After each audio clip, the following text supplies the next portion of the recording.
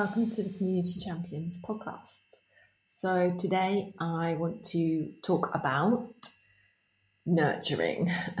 Nurturing is a really, well, not controversial, but it's a subject which I perhaps have opposing views to a lot of people.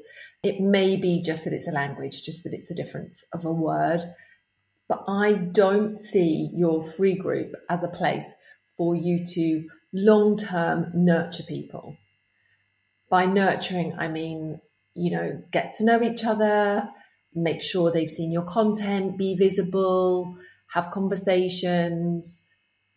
That does happen in a free group, but that should not be your aim. You should not be thinking, I need to nurture these people. I need to have them in here for 3 or 4 months.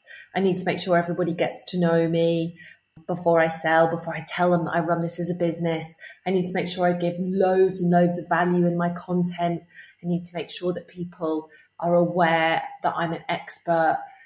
They're not going to buy from me the first day they join because they don't know anything about me. And actually, that's probably not true. The truth is, the day they join your group might be the day they need the most help. And most people forget that. They think that people will join the group because they want to know more about what it is that you do. And actually, people join the group because they want to get to know you a bit more and find out if you do know your stuff, if you are the right person, if you share similar values, if you talk too fast. But actually, on that day when they join, if you can engage them in conversation, and a really good conversation that leads, and this is similar to something, this is kind of the back of what I talked about 2 weeks ago, in terms of looking for ideal conversations. If you can get involved in a conversation with somebody the day they join your group, and it leads to you talking about your paid services, where is the harm in that? Something that day made them join. Something that day made them think, yes, I need to get this thing sorted. I just had a call with somebody who said, a couple of months ago, I heard you talk about this thing and you told me about your subscription group. I wasn't ready then, but I keep hearing different things that you say and I keep sitting, it's kind of resonating and I'm ready now. Had we not had the conversation and not told them about the subscription group, they might not even know it existed, and they may not have come back to me having put all the pieces together and thought, that's where I want to go, that's what I want, I know Zoe's got a subscription group.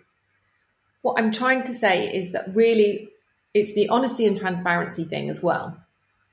But don't think that you have to gather people together into a community, nurture them for a certain period of time before they'll buy from you, because actually the opposite can be true.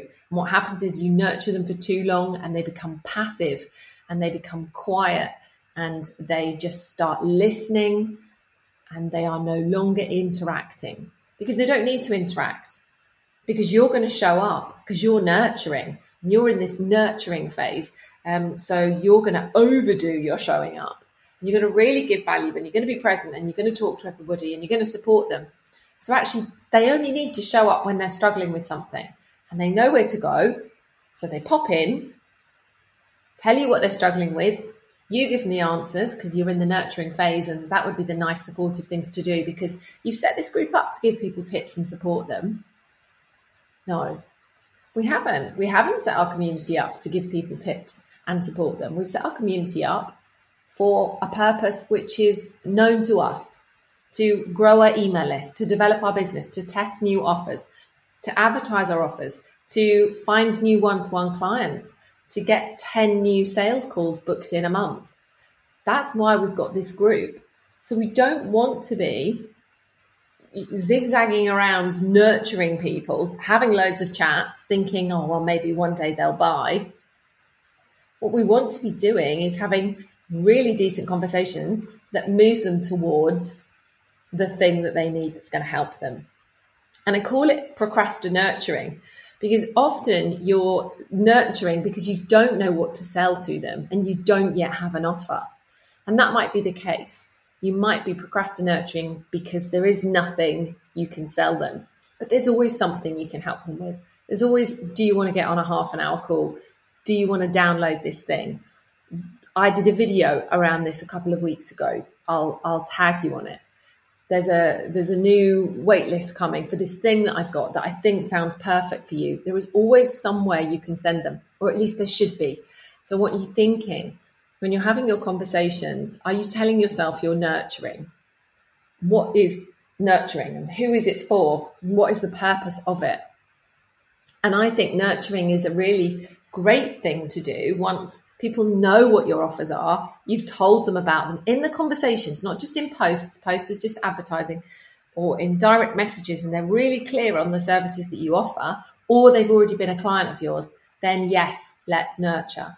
But let's not just have long conversations with people, getting to know them, connecting maybe over things, but not actually ever getting to the point of what it is that you do and how you can help them.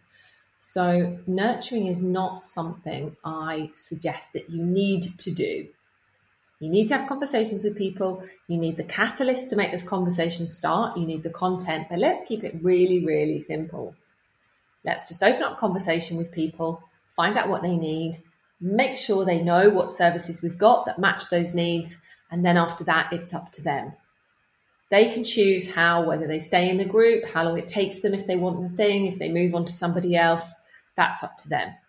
So yeah, have a little think about how you're using nurturing. If you're using it as an excuse to not sell because actually you've got nothing to sell, or you're a bit scared of selling, you've got in the friend zone with people, let's have a really honest chat with ourselves and see if we can move ourselves out of the nurturing phase. Next week on the podcast, I have a great guest, Kelly Cookson, who nurtures her community in a really different way. So Kelly is an email marketer, and she uses her email list to grow her community and to have conversations, chat to them, nurture them, make her offers, sell to them. So that's a really interesting one. For those of you who feel like perhaps you haven't found the place yet where you sell, maybe email marketing and growing your email list would be a really good idea for you. So that's next week with Kelly. In between time, I have a private podcast if you're interested. And in the private podcast, I give you 5 key things to try, to actually do, to actively tasks you can take action on each week. So it comes out on a Monday and it's about 30 minutes long, and there's 5 tasks, and it's really much more sort of teaching in specific points. Do this, try this. I suggest this, post around this, talk around this. So if you need a little bit more than the private podcast, the link is in the notes. That's £12 a month, and you get 4 episodes in the month. And people really like that. It's kind of keeping them going with ideas. So if you need a little bit more accountability and some ideas for what to put in your group and what to talk about so that you can widen the topics of things that you talk about, because that's really important, then the private podcast might be worth a go. Okay, thank you for listening today. And if you've got any questions, look me up on Facebook or Instagram, and I can help you out there.